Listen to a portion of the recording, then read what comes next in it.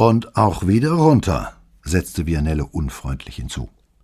»Was gab's denn an dem Abend im Fernsehen?« Vianello antwortete wie aus der Pistole geschossen. »Wiederholungen von Colpo Grosso.« Und Brunetti musste sich notgedrungen fragen, ob sein Sergente an dem Abend zu Hause gewesen war und mit halb Italien zugesehen hatte, wie irgendwelche Möchtegern-Berühmtheiten sich unter dem erregten Gejohle eines Studiopublikums Stück für Stück ihrer Kleider entledigten.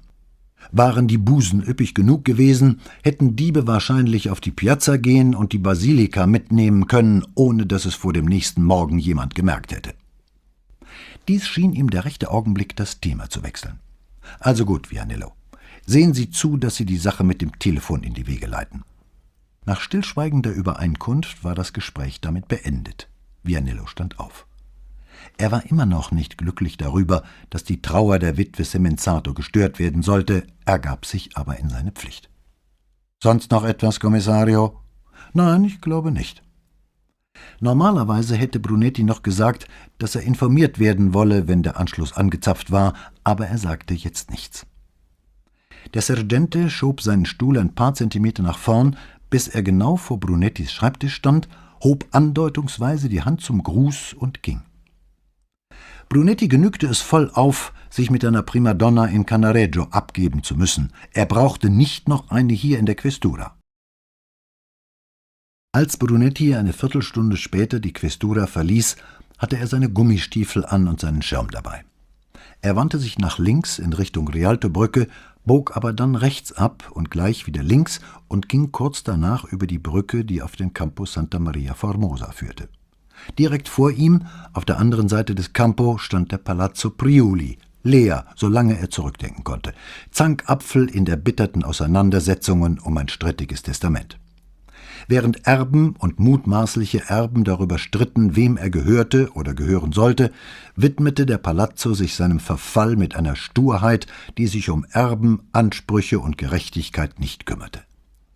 Lange Roststreifen verliefen von den Eisengittern, die ihn vor unbefugtem Zutritt schützen sollten, an seinen Mauern herunter, und das Dach hatte sich verzogen und verworfen und hatte hier und dort Risse, durch die der Regen in den schon seit so vielen Jahren verschlossenen Dachboden sickerte. Brunetti, der Träumer, hatte sich schon oft vorgestellt, dass der Palazzo Priuli der ideale Ort wäre, um eine verrückte Tante einzusperren, eine aufsässige Ehefrau oder eine widerspinstige Erbin. Während er als der nüchtern und praktisch denkende Venezianer die vorzügliche Immobilie darin sah und die Fenster betrachtete, hinter denen sich die Räume in Wohnungen, Büros und Ateliers unterteilten. Murinos Geschäft lag, wie er sich undeutlich erinnerte, an der Nordseite zwischen einer Pizzeria und einem Maskenladen. Die Pizzeria war den Winter über geschlossen und wartete auf die Rückkehr der Touristen, aber der Maskenladen sowie das Antiquitätengeschäft hatten geöffnet und schickten ihr helles Licht durch den spätwinterlichen Regen. Als Brunetti die Tür aufstieß, ertönte im rückwärtigen Teil des Ladens irgendwo hinter schweren blassrosa Samtportieren eine Glocke. Der Raum strahlte den sanften Glanz von Wohlstand aus, altem, gediegenem Wohlstand. Erstaunlicherweise waren nur wenige Stücke ausgestellt, doch an jedes verlangte die volle Aufmerksamkeit des Betrachters. Im Hintergrund stand eine Nussbaumkredenz mit 5 Schubladen untereinander auf der linken Seite, und das schimmernde Holz sprach von Jahrhunderten sorgsamer Pflege. Gleich neben Brunetti stand ein langer Eichentisch, wahrscheinlich aus dem Refektorium eines Ordenshauses. Auch er war auf matt glänzend poliert, aber es war kein Versuch unternommen worden, die Kerben und Flecken langjährigen Gebrauchs zu beseitigen. Zu seinen Füßen duckten sich 2 Marmorlöwen, die Zähne gebleckt zu einer Drohgebärde, die vielleicht einmal Furcht eingeflößt hatte. Aber die Zeit hatte ihre Zähne abgewetzt und ihre Züge weicher gemacht, bis sie ihre Feinde nun eher angähnten als anknurrten. »C'è qualcuno?« rief Brunetti in den hinteren Raum. Bei einem Blick auf den Fußboden sah er, dass sein zusammengeklappter Schirm schon eine große Pfütze auf dem Parkett hinterlassen hatte. Signor Murino musste sowohl Optimist als auch Nicht-Venezianer sein, dass er sich hier einen Parkettboden hatte legen lassen, denn dieser Teil der Stadt lag tief, und das erste richtige Hochwasser würde garantiert eindringen, das Holz zerstören und den ganzen schönen Glanz mit fortschwemmen, wenn die Ebbe kam. »Buongiorno«, rief er und ging ein paar Schritte auf die verhängte Türöffnung zu, wobei er eine Spur aus Regentropfen auf dem Boden hinterließ. Am Vorhang erschien eine Hand und schob ihn beiseite. Der Mann, der heraustrat, war derselbe, den Brunetti schon einmal in der Stadt gesehen hatte, als ihn jemand, er wusste nicht mehr wer, auf ihn aufmerksam gemacht und gesagt hatte, das sei der Antiquitätenhändler von Santa Maria Formosa. Murino war klein, wie viele Südländer, und hatte glänzend schwarzes Haar, das ihm lockig bis auf den Kragen fiel. Sein Teint war dunkel, die Haut glatt, der Gesichtsschnitt fein und wohlproportioniert. Das Einzige, was in diesem Abziehbild mediterraner Schönheit störte, waren die Augen, ein klares Opalgrün. Obwohl sie, teilweise verdeckt durch runde, goldumrandete Brillengläser, in die Welt blickten und von ebenso langen wie dunklen Wimpern beschattet wurden, waren sie doch das Beherrschende in seinem Gesicht. Brunetti wusste, dass die Franzosen vor Jahrhunderten einmal Neapel eingenommen hatten, aber das genetische Souvenir ihrer langen Besatzung war normalerweise das rote Haar, dem man gelegentlich in der Stadt begegnete, nicht diese hellen nordischen Augen. »Signor Murino?« fragte er und streckte die Hand aus. »Sie?« antwortete der Antiquitätenhändler, wobei er Brunettis Hand ergriff und den festen Druck erwiderte. »Guido Brunetti, Kommissario der Polizei. Ich hätte gern mit Ihnen gesprochen.« Murinos Gesicht blieb höflich interessiert. »Ich möchte Ihnen einige Fragen über Ihren Partner stellen.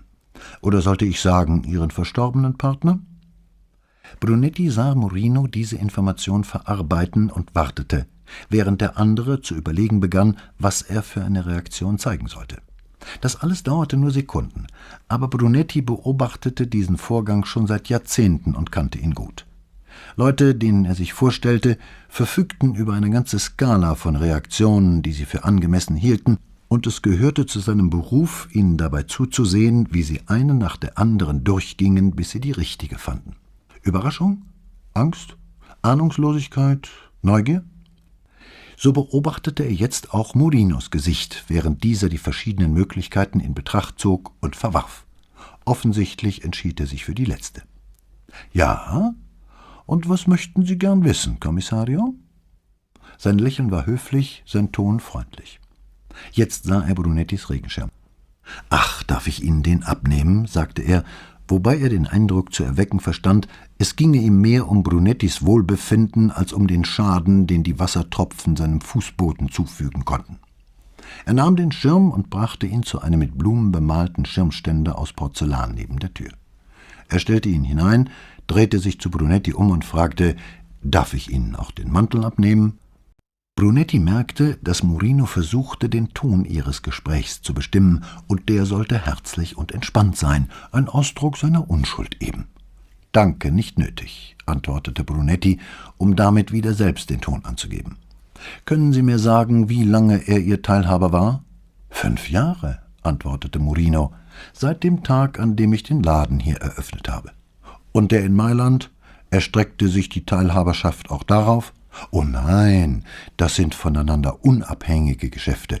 Die Teilhaberschaft galt nur für diesen hier.« »Und wie kam es zu dieser Teilhaberschaft?« »Nun, Sie wissen, wie das geht. Es spricht sich herum.« »Nein, leider weiß ich nicht, wie das geht, Signor Murino.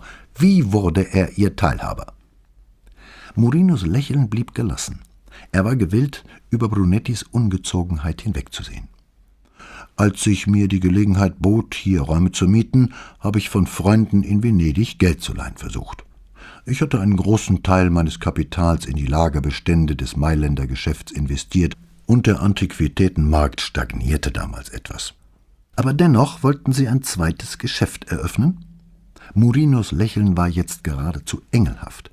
»Ich setzte meine Hoffnung auf die Zukunft. Die Leute kaufen vielleicht eine Zeit lang nichts, aber sowas ändert sich. Und letzten Endes wollen sie doch immer wieder schöne Dinge haben.« Wäre Murino eine Frau gewesen, hätte Brunetti gesagt, dass sein Gegenüber nach Komplimenten angelte und ihn dazu bringen wollte, die Stücke im Laden zu bewundern, womit die durch seine Fragen entstandene Spannung wieder etwas gemildert wäre. Und? Wurde Ihr Optimismus belohnt? Ich kann nicht klagen. Und Ihr Teilhaber? Wie hat er erfahren, dass Sie sich Geld leihen wollten? Ach, so etwas hört man eben. Das spricht sich herum. Und da ist er also mit einem Bündel Geld hier erschienen und hat Ihnen seine Teilhaberschaft angeboten? Murino ging zu einer Brauttruhe aus der Renaissance und rieb mit dem Taschentuch an einem Fingerabdruck herum. Er bückte sich, bis seine Augen auf gleicher Höhe mit der Oberfläche waren, und wischte mehrmals über den Schmierfleck, bis er verschwunden war. Dann faltete er sein Taschentuch zu einem ordentlichen Rechteck, steckte es wieder in die Jackentasche und lehnte sich gegen die Truhe. Ja, so könnte man es ausdrücken. Und was bekam er für seine Investition? 50% des Gewinns über 10 Jahre. Und wer führte die Bücher? Wir haben einen Kontabile, der das alles für uns erledigt. Wer macht den Einkauf? Ich. Und den Verkauf? Ich oder meine Tochter. Sie ist 2 Tage die Woche hier. Also wissen nur Sie und Ihre Tochter, was zu welchem Preis eingekauft und was zu welchem Preis verkauft wird. Ich habe Quittungen für jeden An- und Verkauf, Dottor Brunetti, sagte Murino schon fast beleidigt. Brunetti überlegte kurz, ob er sich darüber auslassen sollte, dass Quittungen in Italien jeder für alles und jedes besaß und dass alle diese Quittungen keinerlei Bedeutung hatten, es sei denn als gefälschte Belege zwecks Steuerersparnis. »Ja, ich glaube gern, dass Sie die haben, Signor Murino«, sagte Brunetti und wechselte das Thema. »Wann haben Sie ihn zuletzt gesehen?« Murinos Antwort ließ nicht auf sich warten. »Vor 2 Wochen. Wir haben uns auf ein Gläschen getroffen und ich habe ihm gesagt, dass ich Ende des Monats eine Einkaufsreise in die Lombardei plane.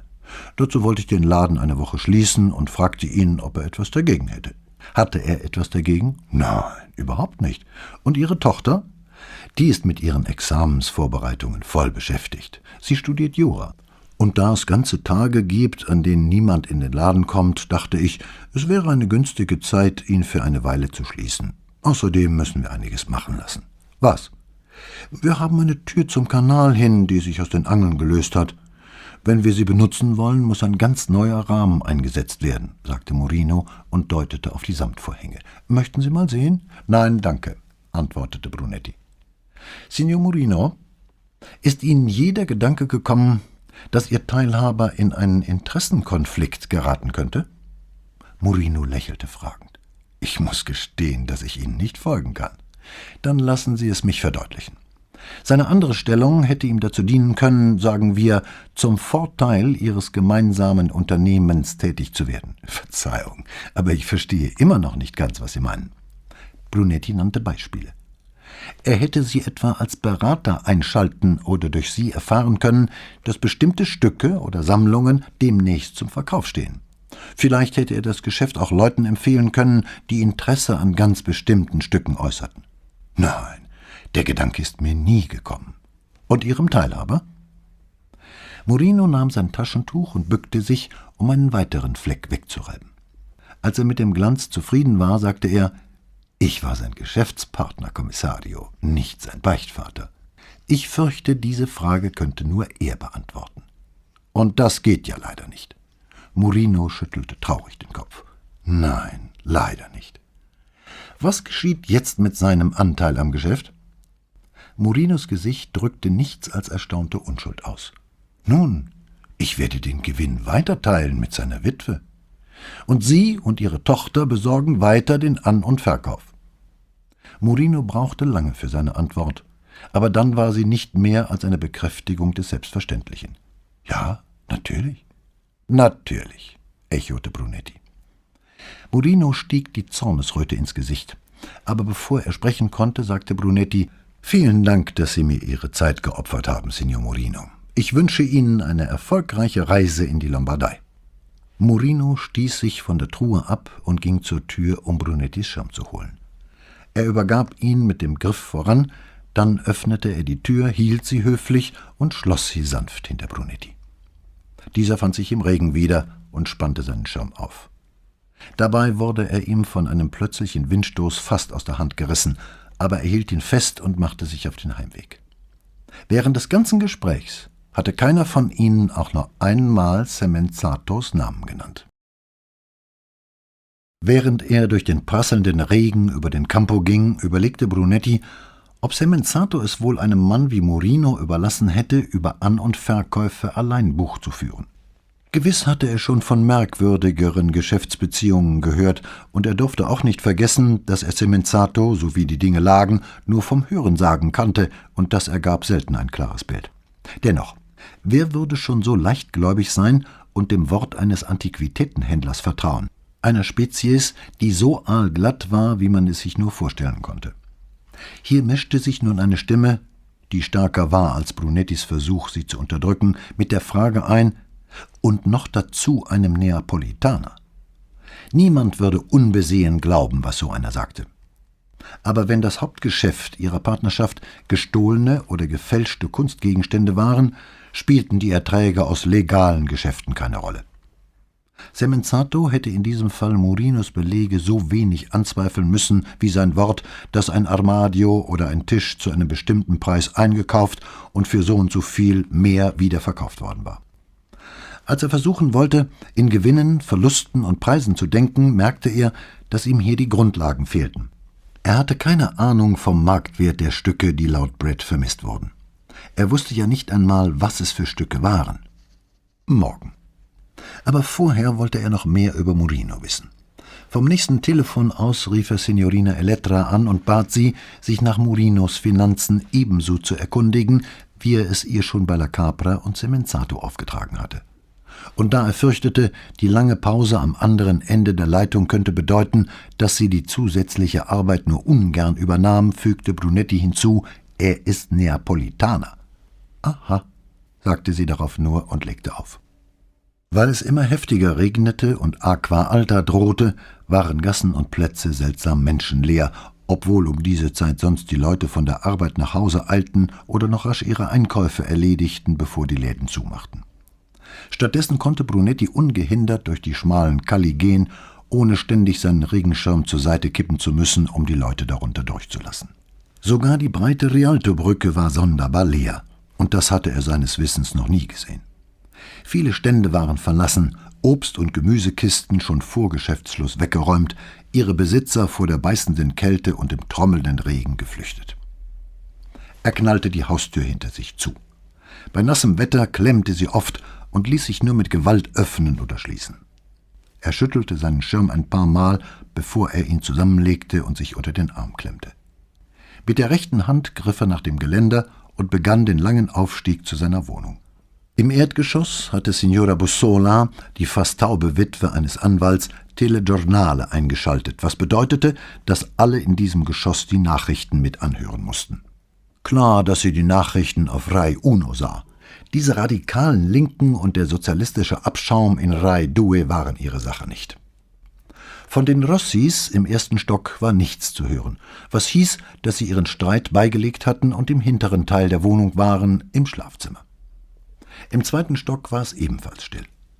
Vor 2 Jahren war hier ein junges Paar eingezogen und hatte die ganze Etage gekauft, aber Brunetti konnte an einer Hand abzählen, wie oft er den beiden im Treppenhaus begegnet war. Der Mann arbeitete angeblich bei der Stadt, obwohl niemand so recht wusste, was er da genau tat. Die Frau ging morgens aus dem Haus und kam abends um 5:30 zurück, aber keiner konnte sagen, wohin sie ging oder was sie machte, und das allein grenzte für Brunetti schon an ein Wunder. Im 3. Stock herrschten nur Gerüche. Die Amabiles ließen sich selten sehen, aber im Treppenhaus schwebten stets herrliche, verführerische Essensdüfte. Heute Abend schien es Capriolo zu geben und, wenn er sich nicht irrte, Artischocken, aber es konnten auch gebratene Auberginen sein. Und dann kam seine eigene Tür und die Aussicht auf Frieden. Aber nur so lange, wie er brauchte, um aufzuschließen und in die Diele zu treten. Da hörte er von hinten aus der Wohnung Chiara schluchzen. Seine kleine Spartanerin, das Kind, das so gut wie niemals weinte, das Kind, das sich einmal das Handgelenk gebrochen und totenblass, aber tränenlos zugesehen hatte, wie es verarztet wurde. Und nun weinte Chiara nicht nur, sie schluchzte. Rasch ging er durch den Flur und in ihr Zimmer. Paola saß auf der Bettkante, die Arme um Chiara gelegt. »Aber Mäuschen, ich glaube nicht, dass wir im Augenblick noch etwas tun können. Ich habe den Eisbeutel aufgelegt, und nun musst du einfach warten, bis der Schmerz weggeht.« »Aber Mama, es tut weh. Es tut so weh. Kannst du nicht machen, dass es aufhört?« »Ich kann dir noch ein Aspirin geben, Chiara. Vielleicht hilft das.« Chiara schluckte ihre Tränen hinunter und wiederholte mit eigenartig hoher Stimme, »Mama, bitte tu was.« »Was ist denn los, Paola?« fragte er, sehr um einen ruhigen, sachlichen Ton bemüht. »Ach, Guido«, sagte Paola und drehte sich zu ihm um, die Arme aber weiter fest um Chiara geschlungen. »Chiara hat sich den Tisch auf den Zeh fallen lassen.« »Welchen Tisch?« fragte er, statt sich zu erkundigen, auf welchen Zeh. »Den aus der Küche.« Das war der mit dem Holzwurm. »Was hatten Sie nur getan? Etwa versucht, ihn allein nach draußen zu tragen? Aber warum bei diesem Regen? Sie konnten ihn doch gar nicht auf die Terrasse schaffen, er war viel zu schwer für Sie. Wie ist das passiert? Sie wollte mir nicht glauben, dass da so viele Löcher drin sind, und hat ihn gekippt, um nachzusehen. Dabei ist er ihr aus der Hand gerutscht und auf den Zeh gefallen. Lass mich mal sehen.« Im selben Moment sah er, dass ihr rechter Fuß auf der Bettdecke lag und ein Badetuch darum gewickelt war, das einen Beutel mit Eiswürfeln festhielt, damit die Schwellung unterdrückt wurde. Es war genau, wie er gedacht hatte, eigentlich noch schlimmer. Ihr rechter großer Zeh war ganz dick geschwollen und der Nagel tiefrot, so dass man schon das Blau ahnte, das mit der Zeit daraus werden würde. »Ist er gebrochen?« fragte Brunetti. »Nein, Papa. Ich kann ihn bewegen, ohne dass es weh tut. Aber er klopft und klopft«, sagte Chiara.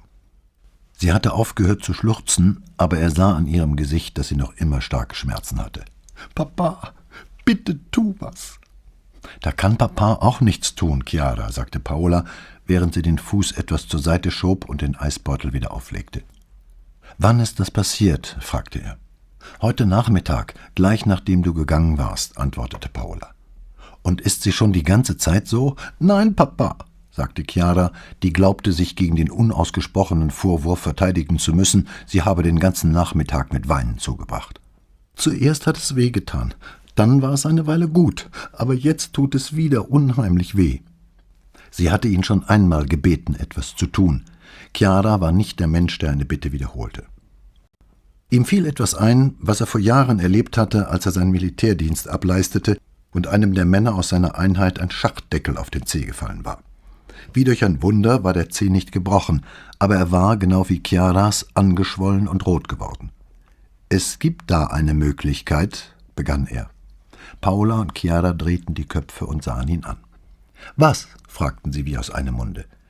»Es ist eklig«, meinte er, »aber es hilft.« »Was ist es, Papa?« fragte Chiara, deren Lippen wieder zu zittern begannen vor Schmerz.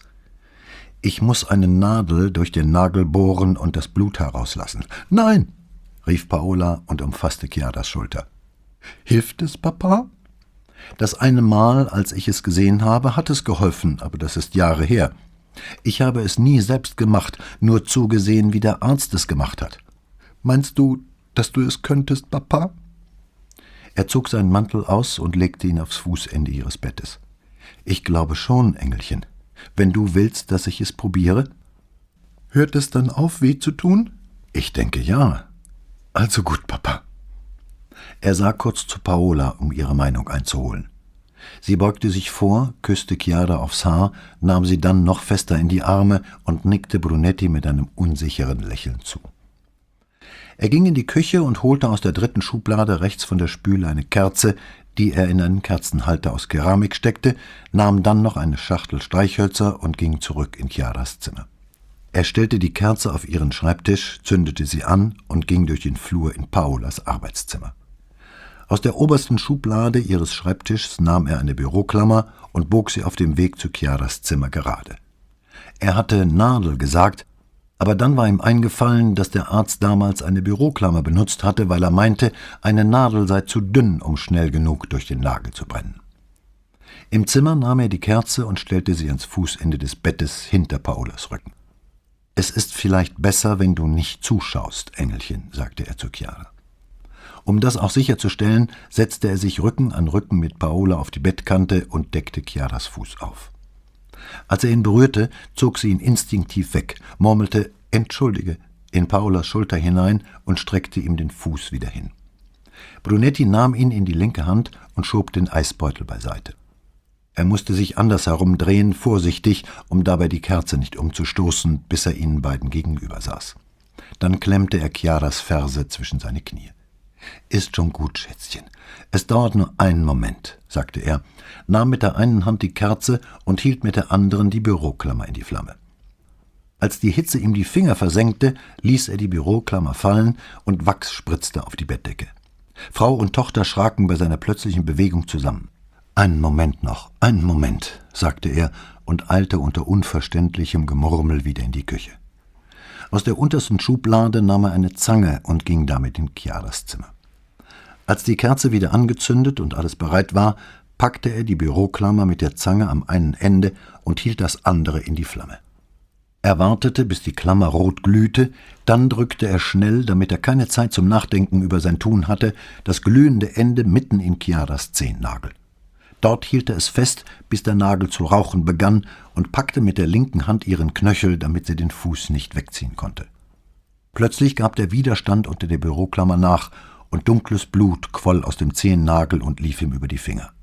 Er zog die Klammer heraus und drückte dabei, mehr seinem Instinkt als seiner Erinnerung folgend, von unten gegen den Zeh, um das dunkle Blut durch das Loch im Nagel herauszupressen. Während der ganzen Prozedur hatte Chiara sich an Paola geklammert, die ihrerseits den Blick von Brunettis Tun abgewandt hielt. Doch als er aufblickte, sah er Chiara über die Schulter ihrer Mutter hinweg zuerst auf ihn, dann auf ihren Fuß schauen. »Ist das alles?« fragte sie. »Ja«, antwortete er. »Wie fühlt es sich an?« »Schon viel besser, Papa. Der Druck ist weg und es klopft nicht mehr.« Sie begutachtete sein Werkzeug. Kerze, Zange, Büroklammer. »Und das ist alles, was man dazu braucht?« fragte sie nur noch neugierig, die Tränen waren vergessen. »Ja, das ist alles«, sagte er und drückte sanft ihr Fußgelenk. »Glaubst du, ich kann das auch?« fragte sie. »Meinst du, bei dir selbst oder bei jemand anderem?« fragte er zurück. »Beides?« »Ich wüsste nicht, warum nicht?« Paola, von ihrer Tochter über der Faszination dieser neuen wissenschaftlichen Entdeckung offenbar vergessen, löste die Arme von dem nicht länger leidenden Kind und nahm Eisbeutel und Handtuch vom Bett. Sie stand auf, sah einen Moment lang auf die beiden hinunter, wie um eine fremdartige Lebensform zu studieren, und entfernte sich dann über den Flur in die Küche. Am nächsten Morgen war Chiaras Fuß so viel besser, dass sie zur Schule gehen konnte, wenn sie auch 3 Paar Wollsocken übereinander trug und die hohen Gummistiefel ihres Bruders, nicht nur, weil es immer noch wie aus Kübeln goss und weiterhin Acqua Alta drohte, sondern weil sie in den viel zu großen Stiefeln reichlich Platz für ihren Zeh hatte.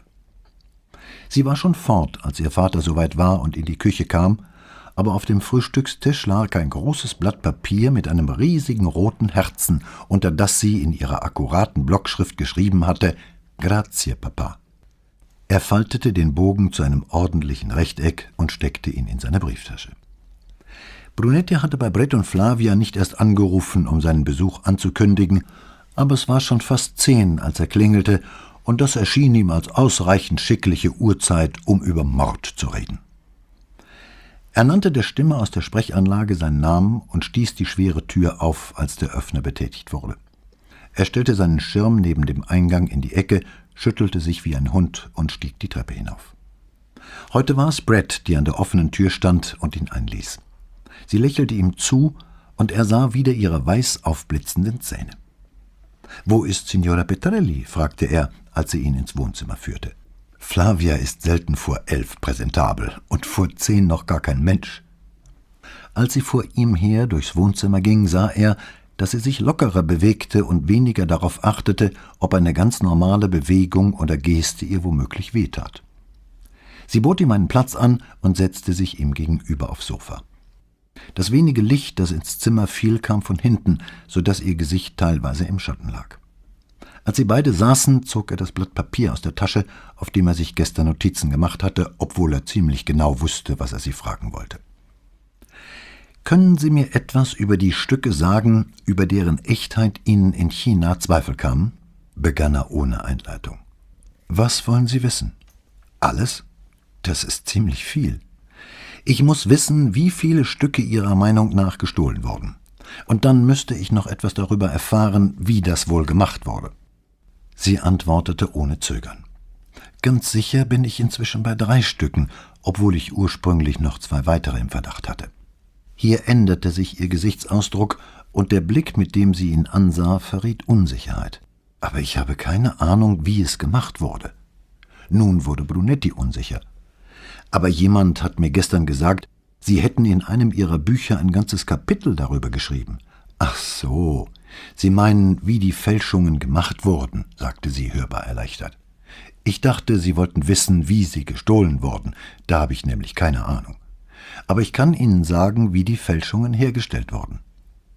Brunetti wollte Mazzucos eventuelle Beteiligung nicht ins Spiel bringen, jedenfalls noch nicht, weshalb er nur fragte, wie denn? Es geht ganz einfach. Sie sprach jetzt mit anderer Stimme, nämlich der Sicherheit der Expertin. Verstehen Sie etwas von Töpferei oder Keramiken? Sehr wenig, gestand er. Die gestohlenen Stücke stammen alle aus dem 2. Jahrhundert vor Christus, begann sie zu erklären, aber unterbrach sie. Sind 2000 Jahre alt? Ja. Die Chinesen hatten schon damals wunderschöne Töpferwaren und sehr ausgeklügelte Fertigungsmethoden. Aber die gestohlenen Stücke waren einfache Gegenstände, jedenfalls damals, als sie hergestellt wurden. Sie sind unglasiert und handbemalt, meist mit Tiermotiven. Grundfarben sind rot und weiß, oft auf schwarzem Grund. Sie stand langsam auf und ging zum Bücherregal, wo sie eine Weile grübelnd stehen blieb und den Kopf von einer Seite zur anderen drehte, während sie die Titel las. Schließlich zog sie direkt vor sich ein Buch heraus und brachte es mit zum Sofa. Sie schlug das Register auf und blätterte dann herum, bis sie fand, was sie suchte. Schließlich reichte sie Brunetti das aufgeschlagene Buch. Zur Fortsetzung bitte CD Nummer 5 einlegen. CD Nummer 5, Fortsetzung des Romans Acqua Alta von Donna Leon. Er blickte auf das Foto eines kürbisförmigen, gedrungenen Kruges mit Deckel, den man nicht ansehen konnte, wie groß er war. Die Bemalung war in 3 horizontale Bänder gegliedert. Deckel und Hals, ein breites in der Mitte und ein drittes unten. In dem schwarzen Mittelfeld um den Bauch des Gefäßes sah er die Seitenansicht eines Tieres mit offenem Maul. Es hätte ein stilisierter Wolf sein können, ein Fuchs, sogar ein Hund, dessen weißer Körper aufgerichtet war und nach links strebte, die Hinterbeine weit gespreizt und die erhobenen Vorderbeine vorgestreckt. Der Eindruck von Bewegung, den die Läufe vermittelten, wurde durch eine Anzahl geschwungener geometrischer Linien verstärkt, die in einem sich wiederholenden Muster über die ganze Vorderseite und vermutlich bis zur nicht sichtbaren Rückseite liefen. Der Rand war stark angeschlagen, aber das Bild im mittleren Teil war unversehrt und sehr schön. Aus der Bildunterschrift ging nur hervor, dass es ein Krug aus der Han-Dynastie war, was Brunetti nichts sagte. »Finden Sie solche Sachen in Xi'an?« fragte er. »Dies hier stammt zwar auch aus Westchina, aber nicht aus Xi'an. Es ist ein seltenes Stück. Ich glaube kaum, dass wir so etwas finden werden.« »Warum nicht?« »Weil inzwischen 2000 Jahre vergangen sind.« »Erklären Sie mir, wie man so etwas fälschen würde«, sagte er, ohne den Blick von dem Foto zu wenden. »Zuerst braucht man einen erfahrenen Töpfer, der Zeit und Gelegenheit hatte, sich die Fundstücke genau anzusehen, sie in der Hand zu halten, der vielleicht sogar dabei war, als sie gefunden wurden oder an ihrer Ausstellung mitgewirkt hat. Dadurch hätte er echte Fragmente gesehen und somit eine klare Vorstellung von der Dicke der einzelnen Teile. Dann brauchen Sie einen sehr guten Maler, der einen Stil kopieren und die Stimmung auf einem solchen Gefäß einfangen kann, um das dann alles so genau nachzumachen, dass sie von dem Stück in der Ausstellung nicht mehr zu unterscheiden ist. Wie schwierig wäre das? Sehr schwierig. Aber es gibt Leute, Männer wie Frauen, die dafür ausgebildet sind und es hervorragend machen. Brunetti legte den Finger auf eine Stelle über dem Tiermotiv. Hier, das sieht abgenutzt aus, richtig alt. Wie macht man sowas nach? Das ist relativ einfach. Das Stück wird in der Erde vergraben. Manche Fälscher legen es sogar in Kloakenabwässer. Als sie Brunettis instinktiven Ekel sah, erklärte sie, das greift die Farbe an und trägt sie schneller ab. Dann klopfen sie kleine Stückchen ab, meist vom Rand oder vom Boden.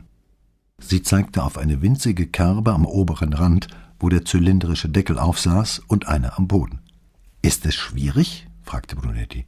»Nein, nicht, wenn man Laien damit täuschen will. Viel schwerer ist es, etwas herzustellen, was einen Experten täuscht.« »Wie Sie?« fragte er. »Ja«, antwortete sie, ohne sich mit falscher Bescheidenheit aufzuhalten. »Und wie sehen Sie es?« fragte er und ergänzte sogleich, »an welchen Einzelheiten können Sie erkennen, dass es sich um eine Fälschung handelt? Ich meine Dinge, die andere nicht sehen würden.« Bevor sie antwortete, blätterte sie in dem Buch ein paar Seiten weiter und hielt hier und dort inne, um ein Foto genauer zu betrachten. Schließlich klappte sie den Band zu und sah Brunetti an. Einmal an der Farbe, ob es der richtige Farbton für die Zeit ist, aus der das Stück angeblich stammt. Dann am Pinselstrich, ob er zögernd aufgetragen ist. Das würde verraten, dass der Maler etwas zu kopieren versucht hat und beim Malen nachdenken musste, sehen, ob es so richtig war.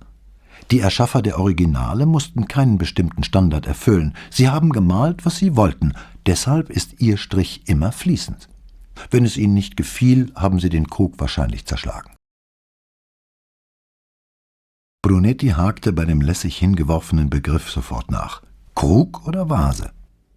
Sie lachte offen über die Frage. Heute, nach 2000 Jahren, sind es Vasen. Aber ich glaube, für die Leute, die sie hergestellt und benutzt haben, waren es einfach Krüge. Wofür wurden sie benutzt? Fragte Brunetti. Ursprünglich. Sie zuckte die Achseln. Wofür man Krüge eben benutzt, um Wasser darin zu tragen, Korn aufzubewahren. Der mit dem Tier hat einen Deckel, also sollte wohl der Inhalt geschützt werden, wahrscheinlich vor Mäusen. Das spricht für Reis oder irgendein anderes Getreide. »Was sind solche Gefäße wert?« fragte Brunetti. Sie setzte sich auf dem Sofa zurück und schlug die Beine übereinander. »Ich weiß nicht, wie ich das beantworten soll.« »Warum nicht?« »Weil man für Preise einen Markt braucht.« »Und? Es gibt keinen Markt für diese Stücke.« »Warum nicht?« »Weil so wenige davon erhalten sind. Die Vase in dem Buch steht im Metropolitan Museum in New York. Es gibt vielleicht noch 3 oder 4 in anderen Museen irgendwo auf der Welt.« Sie schloss einen Moment die Augen und Brunetti sah sie im Geiste Listen und Kataloge durchgehen. Als sie die Augen wieder aufmachte, sagte sie, 3 fallen mir ein. 2 in Taiwan und eine in einer Privatsammlung. »Sonst keine?« fragte er. Sie schüttelte den Kopf. »Nein.« Doch dann fügte sie hinzu, »jedenfalls nicht in einem Museum oder sonst in einer bekannten Sammlung.« »Und in Privatbesitz?« »Möglich. Aber irgendwer von uns hätte wahrscheinlich davon gehört. Und in der ganzen Literatur werden keine anderen Stücke erwähnt. Man kann also ziemlich sicher sein, dass es sonst keine gibt.« »Was wäre denn eines dieser Museumsstücke wert?« fragte er. Und als er sah, dass sie den Kopf schütteln wollte, setzte er rasch hinzu, ich weiß, nach dem, was Sie gesagt haben, ist es unmöglich, einen genauen Preis zu nennen. Aber können Sie mir nicht wenigstens eine ungefähre Vorstellung geben, wie hoch der Wert wäre?« Sie brauchte ein Weilchen, sich eine Antwort zurechtzulegen. Der Preis wäre der, den der Verkäufer verlangt oder den der Käufer zu zahlen bereit ist. Der Marktpreis könnte, in Dollar ausgedrückt, bei 100.000 liegen. 200.000? Vielleicht mehr? Aber wie gesagt, es gibt eigentlich keine Preise, weil es nur so wenige Stücke dieser Qualität gibt. Es würde ganz allein davon abhängen, wie sehr der Käufer das Stück haben möchte und wie viel Geld er hat. Brunetti übersetzte ihre Preise in Hunderte von Millionen Lire. 3? 4? Bevor er mit seiner Berechnung fertig war, fuhr sie fort, das gilt nur für die Töpferwaren, die Vasen. Meines Wissens ist keine der Soldatenstatuen verschwunden, doch wenn das je passieren sollte, gäbe es wirklich keinen Preis, den man dafür ansetzen könnte. Aber der Besitzer könnte sie auch auf keinen Fall öffentlich zeigen, oder?« fragte Brunetti. Jetzt lächelte sie. Leider gibt es Leute, die gar keinen Wert darauf legen, Dinge öffentlich zu zeigen. Sie wollen nur besitzen, wissen, dass ein bestimmtes Stück ihnen gehört. Ich weiß nicht, ob es Schönheitsempfinden ist, was sie treibt, oder nur Besitzgier, aber glauben Sie mir, es gibt Menschen, die einfach nur ein Stück in ihrer Sammlung haben wollen, auch wenn es nie jemand sieht. Außer Ihnen selbst natürlich. Sie sah sein skeptisches Gesicht und fragte, erinnern Sie sich an diesen japanischen Multimillionär, der mit seinem Van Gogh begraben werden wollte? Brunetti entsann sich, irgendwann im letzten Jahr etwas darüber gelesen zu haben. Angeblich hatte der Mann das Bild bei einer Auktion gekauft und dann in seinem Testament verfügt, dass er damit beerdigt werden sollte oder in der richtigen Reihenfolge der Wichtigkeit, das Bild sollte mit ihm beerdigt werden. Er erinnerte sich an den Sturm, den das in der Kunstwelt ausgelöst hatte. Am Ende hatte er aber eingelenkt und gesagt, er wolle das doch nicht, oder? So war es wenigstens zu hören, bestätigte sie. Ich habe die Geschichte nie geglaubt. Ich erwähne sie nur, um Ihnen eine Vorstellung davon zu geben, wie manche Leute zu ihren Besitztümern stehen, dass sie glauben, ihr Besitzrecht sei das absolute Maß oder der eigentliche Zweck des Sammelns, nicht die Schönheit des Objekts. Sie schüttelte den Kopf. Ich fürchte, ich erkläre das nicht sehr gut, aber wie ich schon sagte, mir ist das alles unverständlich. Brunetti gab sich mit ihrer Antwort auf seine ursprüngliche Frage nicht zufrieden. Aber ich weiß immer noch nicht, woran Sie eindeutig erkennen, ob etwas ein Original oder eine Kopie ist. Bevor sie antworten konnte, setzte er hinzu: Ein Freund hat mir von diesem 6. Sinn erzählt, den man dafür entwickelt, dass etwas einfach richtig oder falsch aussieht. Aber das ist doch sehr subjektiv. Ich meine, wenn 2 Experten unterschiedlicher Meinung sind, der eine sagt, ein Stück ist echt, der andere, es ist eine Kopie, wie löst man dann diesen Widerspruch? Zieht man einen 3. Experten hinzu und stimmt dann ab? Er lächelte, um ihr zu zeigen, dass er nur Spaß machte, aber ein anderer Ausweg aus einer solchen Situation fiel ihm tatsächlich nicht ein. Ihr Lächeln sagte ihm, dass sie den Scherz verstanden hatte. Nein, dann rufen wir die Techniker. Es gibt einige Tests, mit denen man das Alter eines Gegenstandes bestimmen kann. Mit veränderter Stimme fragte sie plötzlich: Wollen Sie sich das wirklich alles anhören? Ja. Ich will versuchen, nicht allzu sehr ins Detail zu gehen, sagte sie, während sie die Beine auf dem Sofa unter sich zog. Es gibt alle möglichen Verfahren, die wir bei Bildern anwenden können. Analyse der chemischen Zusammensetzung von Farben, um festzustellen, ob sie der Zeit entsprechen, zu der das Bild angeblich gemalt wurde. Röntgenaufnahmen, die zeigen, was unter der Farbschicht ist, sogar die Radiokarbonmethode. Brunetti nickte, um zu zeigen, dass er das alles kannte. Aber wir sprechen hier nicht von Gemälden, warf er ein. Richtig. Die Chinesen haben nie mit Ölfarben gearbeitet, jedenfalls nicht zu der Zeit, um die es bei der Ausstellung ging. Die meisten Stücke waren Keramiken und Metallarbeiten. Ich habe mich nie sehr für die Metallsachen interessiert, aber ich weiß, dass es so gut wie unmöglich ist, sie mit wissenschaftlichen Methoden zu überprüfen. Bei ihnen ist man auf das Auge angewiesen. Und bei den Keramiken nicht? Natürlich braucht man auch da das geschulte Auge. Aber glücklicherweise sind die technischen Methoden, mit denen man ihre Echtheit nachweist, ebenso ausgeklügelt wie die für Gemälde. Sie hielt kurz inne und fragte noch einmal: Soll ich ins Technische gehen? Ja, bitte, sagte er und griff nach seinem Stift, wobei er sich sehr wie ein Schüler vorkam. Die von uns am meisten verwendete und zugleich verlässlichste Methode ist die Thermolumineszenz. Dafür brauchen wir von dem fraglichen Keramikmaterial nur etwa 30 Milligramm. Sie beantwortete seine Frage, noch bevor er sie gestellt hatte, indem sie fortfuhr: Es ist ganz einfach. Wir schaben sie von der Rückseite des Tellers oder der Unterseite einer Vase oder Statue ab. Die Menge ist so unerheblich, dass man es kaum merkt. Wir brauchen eben nur eine kleine Probe. Ein Photoelektronenvervielfacher sagt uns dann mit einer Genauigkeitstoleranz von 10 bis 15%, wie alt das Material ist. Wie funktioniert das? Fragte Brunetti. Ich meine, nach welchem Prinzip? Wenn Ton gebrannt wird, das heißt mit über 300 Grad Celsius, werden alle Elektronen in dem Material, aus dem er besteht, nun, es gibt wohl kein besseres Wort dafür, ausgelöscht. Die Hitze vernichtet ihre elektrische Ladung. Dann fangen sie an, sich neue elektrische Ladungen zuzulegen. Und der Photoelektronenvervielfacher misst, wie viel Energie sie absorbiert haben. Je älter das Material ist, desto heller leuchtet es. Und die Ergebnisse sind genau? Wie gesagt, bis auf etwa 15%. Das heißt, bei einem angeblich 2000 Jahre alten Stück bekommen wir ein Ergebnis, das uns auf etwa 300 Jahre genau sagt, wann es hergestellt wurde, oder besser, wann es zuletzt gebrannt wurde. Und diesen Test haben Sie an den fraglichen Stücken noch in China vorgenommen? Sie schüttelte den Kopf. Nein, eine solche technische Ausrüstung haben wir in Xi'an nicht. Woher nehmen Sie dann die Gewissheit? Sie lächelte. Das Auge. Ich habe sie mir angesehen und war ziemlich sicher, dass sie gefälscht waren. Aber um ganz sicher zu gehen, haben Sie da noch jemanden gefragt? Wie ich schon sagte, ich habe an Semenzato geschrieben. Und als ich keine Antwort bekam, bin ich hergekommen. Sie ersparte ihm die Frage. Ja, ich habe Proben mitgebracht. Proben von den 3 Stücken, die für mich am verdächtigsten waren. Und von den anderen beiden, die ich auch für möglicherweise falsch hielt. Wusste Semenzato, dass Sie diese Proben haben? »Nein, ich habe es ihm gegenüber nie erwähnt. Wo sind Sie jetzt?« »Ich habe Zwischenstation bei einem kalifornischen Freund gemacht, der Kurator am Getty ist, und ihm einen Satz Proben dagelassen.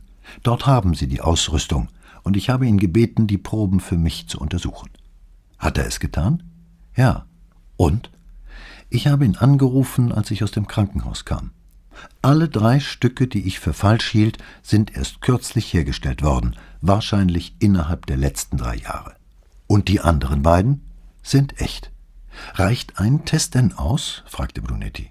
»Ja.« »Und selbst wenn er kein hinreichender Beweis gewesen wäre, für Brunetti war das, was ihr und Semenzato widerfahren war, Beweis genug.« Nach einer Pause fragte Brett, »Und was nun?« »Wir versuchen herauszubekommen, wer Semenzato umgebracht hat und wer die beiden Männer sind, die hier bei Ihnen waren.« Ihr Blick war unbewegt und sehr skeptisch. Schließlich fragte sie, »Und wie stehen da die Chancen?« Er zog die Polizeifotos von Salvatore La Capra aus der Jackentasche und reichte sie Brett.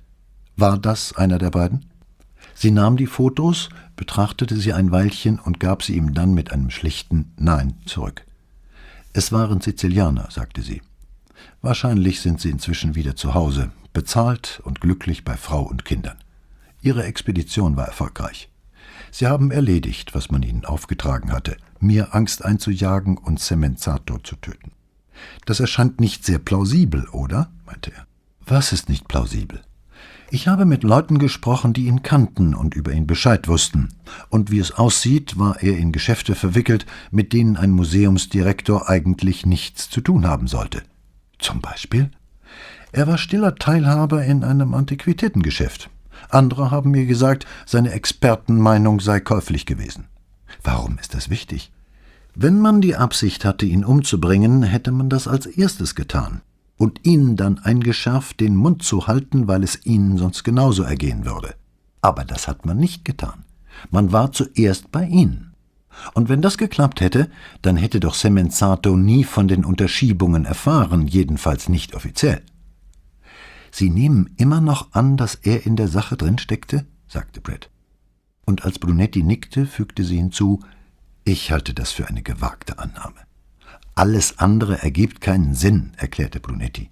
»Woher hätten diese Männer sonst wissen können, dass sie zu Ihnen kommen mussten oder von ihrer Verabredung mit Semenzato?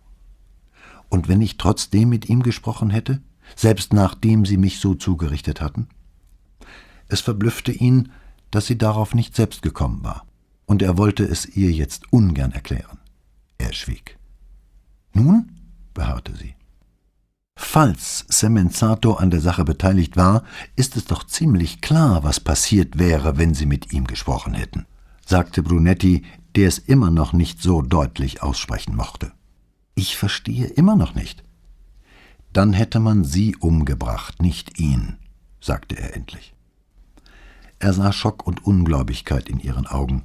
Nach einer kleinen Weile begriff sie dann, und ihr Gesicht wurde starr. Sie presste die Lippen zusammen, bis ihr Mund ein dünner Strich war.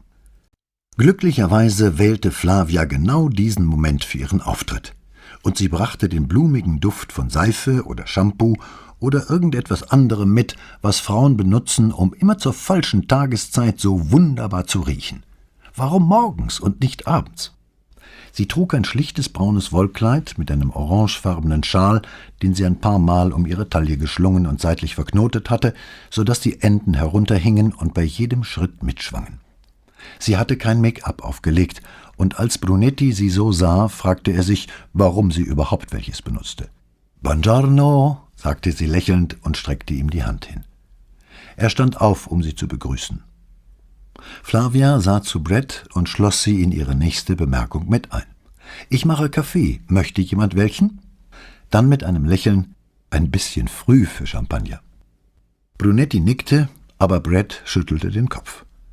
Flavia drehte sich um und verschwand in der Küche. Ihr Kommen und Gehen hatte sie beide vorübergehend von seiner letzten Bemerkung abgelenkt. Jetzt blieb ihnen nichts übrig, als wieder darauf zurückzukommen. »Warum hat man ihn umgebracht?« fragte Brett. »Das weiß ich nicht.« Streit mit den anderen Beteiligten? Uneinigkeit darüber, was geschehen sollte, vielleicht was man mit ihnen machen sollte? Sind Sie denn überzeugt, dass er wegen dieser ganzen Geschichte umgebracht wurde? »Ich meine, man sollte von dieser Annahme ausgehen«, antwortete er ruhig, nicht allzu sehr überrascht, dass sie sich sträubte, es so zu sehen. Dazu hätte sie sich nämlich die Gefahr eingestehen müssen, in der sie selbst schwebte. Nachdem Matsuko und Semenzato tot waren, wusste Brett als einzige noch von diesem Diebstahl. Semenzatos Mörder konnte nicht wissen, dass sie aus China handfeste Beweise mitgebracht hatte, nicht nur einen Verdacht, musste also annehmen, dass mit seinem Tod die Fährte ein für allemal endete. Sollte der ganze Betrug irgendwann in der Zukunft auffliegen, wäre nicht zu erwarten, dass die Regierung der Volksrepublik China sich für die mörderische Gier westlicher Kapitalisten interessieren würde. Eher würde sie die Diebe wohl im eigenen Land suchen. Wer war denn damals in China für die Auswahl der Ausstellungsstücke zuständig? Ein Mann vom Museum in Peking, Xu Lin. Er ist einer ihrer führenden Archäologen und ein sehr guter Kunsthistoriker. Ist er mit der Ausstellung gereist? Sie schüttelte den Kopf. Nein, seine politische Vergangenheit ließ das nicht zu. Warum nicht? Sein Großvater war Grundbesitzer, darum befand man ihn für politisch unerwünscht oder jedenfalls verdächtig. Sie sah Brunettis erstauntes Gesicht und erklärte, »Ich weiß, dass es irrational klingt.« Und nach einer Pause, »Es ist irrational, aber so ist das eben. Während der Kulturrevolution haben sie ihn 10 Jahre Schweine hüten und Dünger auf Kohlfeldern verteilen lassen. Danach durfte er weiter studieren, und da er ein brillanter Kopf war, konnte man kaum umhin, ihm die Stelle in Peking zu geben. Aber außer Landes wollten sie ihn nicht lassen. Mit der Ausstellung sind nur Parteibonzen gereist, die im Ausland einkaufen wollten. Und Sie. Und ich, ja.« Dann fügte sie noch leise hinzu, »und Matsuko.« »Demnach wird man Sie für den Diebstahl verantwortlich machen.« »Natürlich, ich bin verantwortlich. Ist doch klar, dass Sie die mitreisenden Parteikader nicht beschuldigen werden, wenn Sie jemanden aus dem kapitalistischen Westen haben, dem Sie die ganze Geschichte in die Schuhe schieben können. Was ist denn Ihrer Meinung nach passiert?« Sie schüttelte den Kopf. »Für mich reimt sich das alles nicht. Oder was sich reimt, kann ich nicht glauben. Und das wäre?« Brunetti wurde von Flavia unterbrochen, die mit einem Tablett aus der Küche kam. Sie ging an ihm vorbei, setzte sich neben Brett aufs Sofa und stellte das Tablett vor sich auf den Tisch. 2 Tassen Kaffee standen darauf. Sie reichte die eine Brunetti, nahm sich die andere und lehnte sich zurück. »Es sind 2 Stücke Zucker drin.« Ohne sich durch die Unterbrechung stören zu lassen, sprach Brett weiter. »Einer der Parteikader muss hier von jemandem angesprochen worden sein.« Obwohl Flavia die vorausgegangene Frage nicht gehört hatte, machte sie aus ihrer Meinung zu dieser Antwort keinen Hehl. Sie drehte sich zu Brett um und starrte sie mit eisigem Schweigen an. Dann sah sie zu Brunetti und begegnete seinem Blick. Als keiner etwas sagte, fuhr Brett fort, »Schon gut, schon gut. Oder Matsuko. Vielleicht war es Matsuko.« Früher oder später würde sie sich gezwungen sehen, dieses vielleicht zu streichen, da war sich Brunetti ziemlich sicher. »Und Semenzato?« fragte er. »Möglich. Auf jeden Fall einer vom Museum.« Er unterbrach sie. »Diese Leute, die Sie Kader nennen, sprach von denen einer Italienisch?« »Ja, 2 oder 3. »2 oder 3?« wiederholte Brunetti. »Wie viele waren es denn?« »6«, antwortete Brett.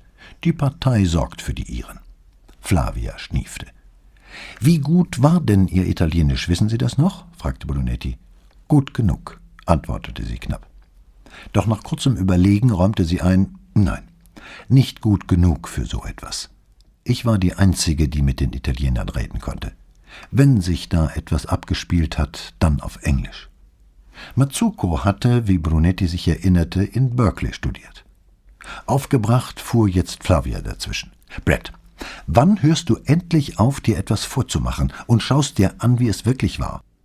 Es ist mir egal, was zwischen dir und dieser Japanerin war, aber du musst endlich mal klar sehen, es ist dein Leben, mit dem du da spielst.« So abrupt sie angefangen hatte, brach sie auch wieder ab, nippte an ihrer Kaffeetasse, merkte, dass sie leer war und stellte sie heftig vor sich auf den Tisch.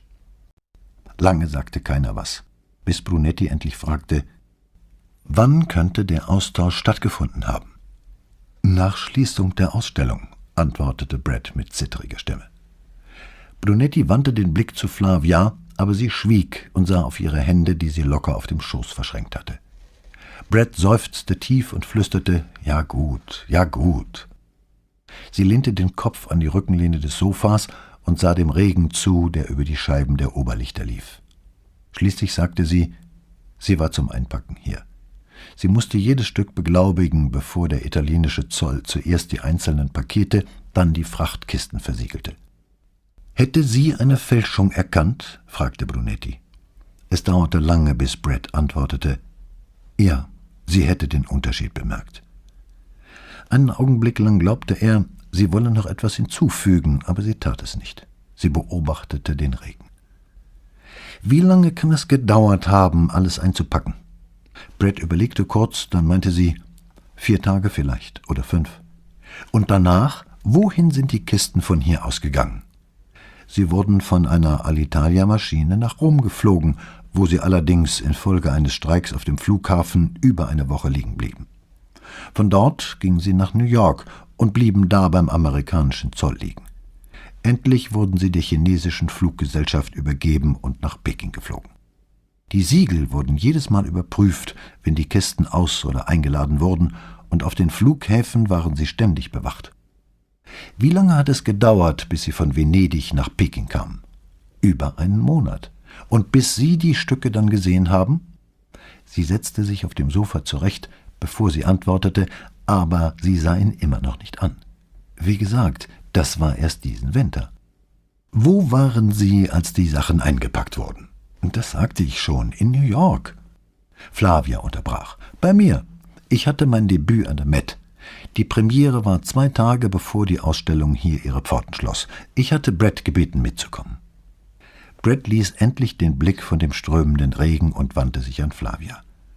»Und ich habe Matsuko den ganzen Rücktransport überlassen.« Wieder legte sie den Kopf zurück und blickte nach oben.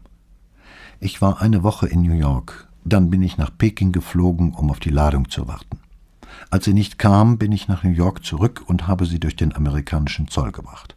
Aber dann, fuhr sie fort, bin ich in New York geblieben.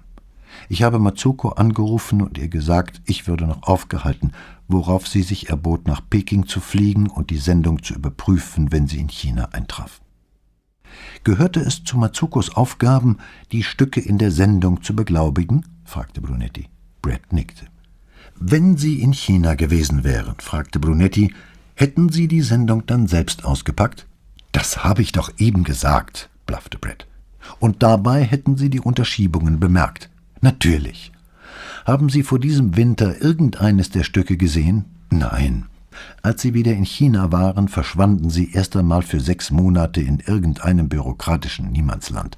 Dann blieben Sie in einem Lagerhaus liegen, danach wurden Sie in Peking ausgestellt und schließlich an die Museen zurückgeschickt, von denen Sie ursprünglich ausgeliehen worden waren. Und da haben Sie dann gesehen, dass Sie ausgetauscht worden waren?« »So ist es. Und daraufhin habe ich an Cemenzato geschrieben. Das war vor ungefähr 3 Monaten.« Ohne Vorwarnung hob sie die Hand und hieb auf die Sofalehne. »Diese Schweine«, presste sie mit vor Zorn halb erstickter Stimme hervor, »diese gemeinen Schweine!« Flavia legte ihr beruhigend die Hand aufs Knie. »Brett, du kannst es nicht mehr ändern.« Brett drehte sich zu ihr um und sagte in unverändertem Ton, »Es ist ja nicht deine Karriere, die damit beendet ist, Flavia. Die Leute kommen und wollen dich singen hören, egal was du tust. Aber mir haben diese Schweine einfach die letzten 10 Jahre meines Lebens zerstört.« Sie hielt kurz inne und fuhr dann etwas sanfter fort, »und Matsukos Leben ganz.« Als Flavia widersprechen wollte, redete Brett weiter. »Es ist vorbei.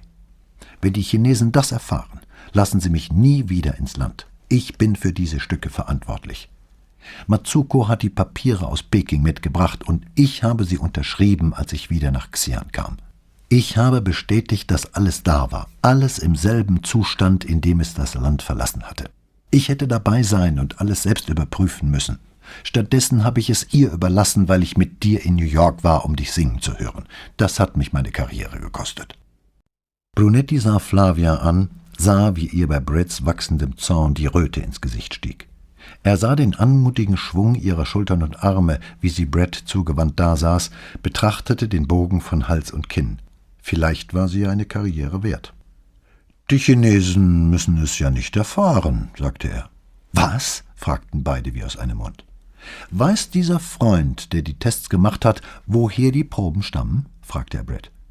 »Nein, warum?« »Dann sind wir offenbar die Einzigen, die davon wissen. Es sei denn, Sie haben es in China jemandem anvertraut.« Sie schüttelte den Kopf. »Nein, niemandem, nur Semenzato.« Hier mischte Flavia sich ein. »Und wir brauchen wohl keine Angst zu haben, dass er es weitererzählt hat, höchstens dem, an den er die Stücke verkauft hat.« »Aber ich muss es Ihnen sagen«, beharrte Brett. Statt sie anzusehen, tauschten Flavia und Brunetti einen Blick und wussten sofort, was hier zu tun war. Mit großer Willensanstrengung verkniffen sich beide die Bemerkung »Americani«. Flavia fand, dass sie es ihr erklären musste.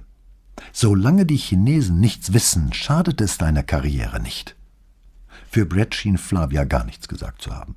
»Sie können diese Stücke nicht weiterhin ausstellen. Es sind Fälschungen.« »Brett, wie lange waren Sie in Peking ausgestellt?« fragte Flavia. »Über ein Jahr. Und niemand hat gemerkt, dass sie nicht echt sind?« »Nein«, musste Brett zugeben. Hier nahm Brunetti den Faden auf. »Dann wird es wahrscheinlich auch keiner merken. Außerdem könnte der Austausch jederzeit stattgefunden haben, nicht? Aber wir wissen, dass es nicht so war«, beharrte Brett. »Das ist es ja gerade, Kara.« Flavia versuchte es noch einmal. »Außer den Leuten, die diese Vasen gestohlen haben, wissen nur wir davon.« »Das ändert doch nichts«, sagte Brett, die langsam wieder zornig wurde. »Früher oder später wird doch jemand merken, dass es Fälschungen sind.« »Und je später das ist«, erklärte Flavia mit breitem Lächeln, »desto unwahrscheinlicher wird es, dass jemand dich damit in Verbindung bringt.« Sie ließ das erst einmal wirken, bevor sie hinzufügte, »Es sei denn, du willst 10 Jahre Arbeit einfach wegwerfen.« Lange saß Brett schweigend da, während die beiden anderen zusahen, wie sie sich das Gesagte durch den Kopf gehen ließ. Brunetti betrachtete ihr Gesicht und hatte den Eindruck, das Hin und Her zwischen Fühlen und Denken mitverfolgen zu können. Als sie gerade zum Sprechen ansetzte, sagte er plötzlich, »Wenn wir herausfinden, wer Semenzato umgebracht hat, bekommen wir ja die Originalvasen möglicherweise zurück.« Er hatte keine Ahnung, ob das stimmte, aber er hatte Bretts Gesicht beobachtet und wusste, dass sie es gerade hatte ablehnen wollen, die Sache zu verschweigen. »Hier nützen sie nichts. Sie müssen wieder nach China, und das ist unmöglich.« »Kaum«, warf Flavia lautlachend ein. Da sie in Brunetti einen Gleichgesinnten erkannt hatte, wandte sie sich nun an ihn und erklärte, »Die Meisterklassen in Peking.« Brett reagierte unverzüglich. »Aber du hast gesagt, du bist nicht interessiert.« »Das war letzten Monat. Wozu bin ich eine Primadonna, wenn ich nicht mal meine Meinung ändern kann? Du hast selbst gesagt, die würden mich behandeln wie eine Königin, wenn ich zusage. Da würden sie wohl kaum mein Gepäck durchsuchen, wenn ich auf dem Flughafen Peking ankomme und der Kulturminister mich dort in Empfang nimmt. Ich bin eine Diva. Sie erwarten also, dass ich mindestens mit 11 Koffern reise. Ich würde Sie ungern enttäuschen.« »Und wenn Sie doch deine Koffer öffnen?« fragte Brett, aber in ihrer Stimme lag keine Angst. Flavia überlegte nicht lange. »Wenn ich mich recht erinnere, wurde vor nicht allzu langer Zeit einer unserer Minister auf einem afrikanischen Flughafen mit Drogen erwischt, und nichts ist dabei herausgekommen. In China dürfte eine Diva doch viel wichtiger sein als ein Minister, und es geht ja um deinen Ruf, nicht um den meinen.« »Bleib mal ernst, Flavia«, sagte Brett. »Ich bin ernst. Es ist absolut undenkbar, dass die mein Gepäck durchsuchen, jedenfalls nicht bei der Einreise. Du hast mir gesagt, dass sie deins auch noch nie durchsucht haben, und du reist seit Jahren ständig ein und aus.« »Die Möglichkeit besteht immer«, Flavia, sagte Brett, aber Brunetti hörte genau, dass sie nicht daran glaubte. »Viel eher besteht ja wohl, nach allem, was du mir über deren Vorstellungen von Wartung erzählt hast, die Möglichkeit, dass mein Flugzeug abstürzt, aber das ist kein Grund, nicht hinzufliegen. Außerdem könnte es für mich interessant sein. Vielleicht inspiriert es mich ja für die Touren dort.« Brunetti glaubte schon, sie wäre fertig, da fügte sie noch hinzu, »Aber warum vertun wir die Zeit mit Reden?« Sie sah Brunetti an, als machte sie ihn für die verschwundenen Vasen verantwortlich. Zu seiner eigenen Überraschung hätte Brunetti nicht sagen können, ob es ihr mit dem Versuch, die Vasen nach China zurückzubringen, ernst war. Er wandte sich an Brett. »Auf jeden Fall dürfen Sie jetzt nichts sagen. Cemenzatos Mörder weiß nicht, was Sie uns erzählt haben, nicht einmal, ob wir schon ein Motiv für den Mord gefunden haben. Und ich möchte, dass es so bleibt.« »Aber Sie waren hier. Sie waren im Krankenhaus«, entgegnete Brett. »Brett, Sie haben gesagt, es waren keine Venezianer. Ich könnte irgendwer sein, ein Freund, ein Verwandter. Und mir ist niemand gefolgt.« Das stimmte. Nur ein Einheimischer hätte durch die schmalen Gässchen der Stadt jemanden verfolgen können. Nur ein Einheimischer konnte nachvollziehen, wo man plötzlich nicht mehr weiterkam, irgendwo abbiegen musste, in Sackgassen geriet. Und niemand konnte einem folgen, ohne aufzufallen. »Was soll ich also tun?« fragte Brett. »Gar nichts«, antwortete Brunetti. »Und was heißt das?« »Nur das, nichts. Genau genommen wäre es sogar klug von Ihnen, für eine Weile aus der Stadt zu verschwinden.« »Ich weiß nicht, ob ich dieses Gesicht irgendwo zeigen möchte«, versetzte sie, aber humorvoll. Ein gutes Zeichen. Flavia sagte, an Brunetti gewandt, »Ich versuche, Sie zu überreden, mit mir nach Mailand zu kommen.« Brunetti spielte sofort mit. »Wann fahren Sie?« »Am Montag. Ich habe schon zugesagt, am Donnerstag zu singen. Für Dienstagnachmittag ist eine Klavierprobe angesetzt.« Er wandte sich wieder an Brett. »Fahren Sie mit?« Als sie nicht antwortete, fuhr er fort, »Ich halte es für eine gute Idee. Ich werde es mir überlegen.« Mehr war von Brett jetzt nicht zu erwarten, und Brunetti beschloss, es dabei zu belassen. »Wenn Sie sich dazu entschließen, lassen Sie es mich bitte wissen.« »Meinen Sie, es besteht Gefahr?« fragte Flavia. Brett antwortete ihr, bevor Brunetti dazu kam. »Wahrscheinlich ist die Gefahr kleiner, wenn die annehmen, dass ich mit der Polizei gesprochen habe. Dann müssen sie mich nicht mehr davon abhalten.« Und zu Brunetti gewandt, »Das stimmt doch, oder?« Brunetti pflegte normalerweise niemanden anzulügen, auch Frauen nicht. »Ja, ich fürchte, das stimmt. Solange die Chinesen nichts von den Fälschungen erfahren, wird Cemenzatos Mörder annehmen, dass sie geschwiegen haben und die Warnung ausgereicht hat, sie davon abzuhalten. Oder sie konnten versuchen, sie für immer zum Schweigen zu bringen, aber das sagte er lieber nicht. »Wunderbar«, sagte Brett. »Ich kann also den Chinesen reinen Wein einschenken und meine Haut retten, aber meine Karriere ruinieren. Oder ich schweige, rette meine Karriere und muss dann nur noch um meine Haut fürchten.« Flavia legte ihr die Hand aufs Knie. »Jetzt hast du zum ersten Mal, seit das alles angefangen hat, wieder wie du selbst gesprochen.« Brett lächelte und sagte, »Nichts geht über Todesangst, um einen Menschen wach zu rütteln, was?« Flavia lehnte sich wieder zurück und fragte Brunetti, »Glauben Sie, dass die Chinesen die Finger im Spiel haben?« Brunetti neigte nicht mehr als jeder andere Italiener dazu, an Verschwörungstheorien zu glauben, was hieß, dass er sie oft sogar in den harmlosesten Zufällen sah. »Ich glaube nicht, dass der Tod Ihrer Freundin ein Unfall war«, sagte er zu Brett. »Das heißt, die haben jemanden in China.« »Wer immer die sind«, unterbrach Flavia mit großem Nachdruck. »Dass ich nicht weiß, wer sie sind, heißt nicht, dass es sie nicht gibt«, gab Brunetti ihr zur Antwort. »Genau«, sagte Flavia und lächelte. Dann sagte er zu Brett, »Darum halte ich es für besser, wenn Sie die Stadt eine Zeit lang verlassen.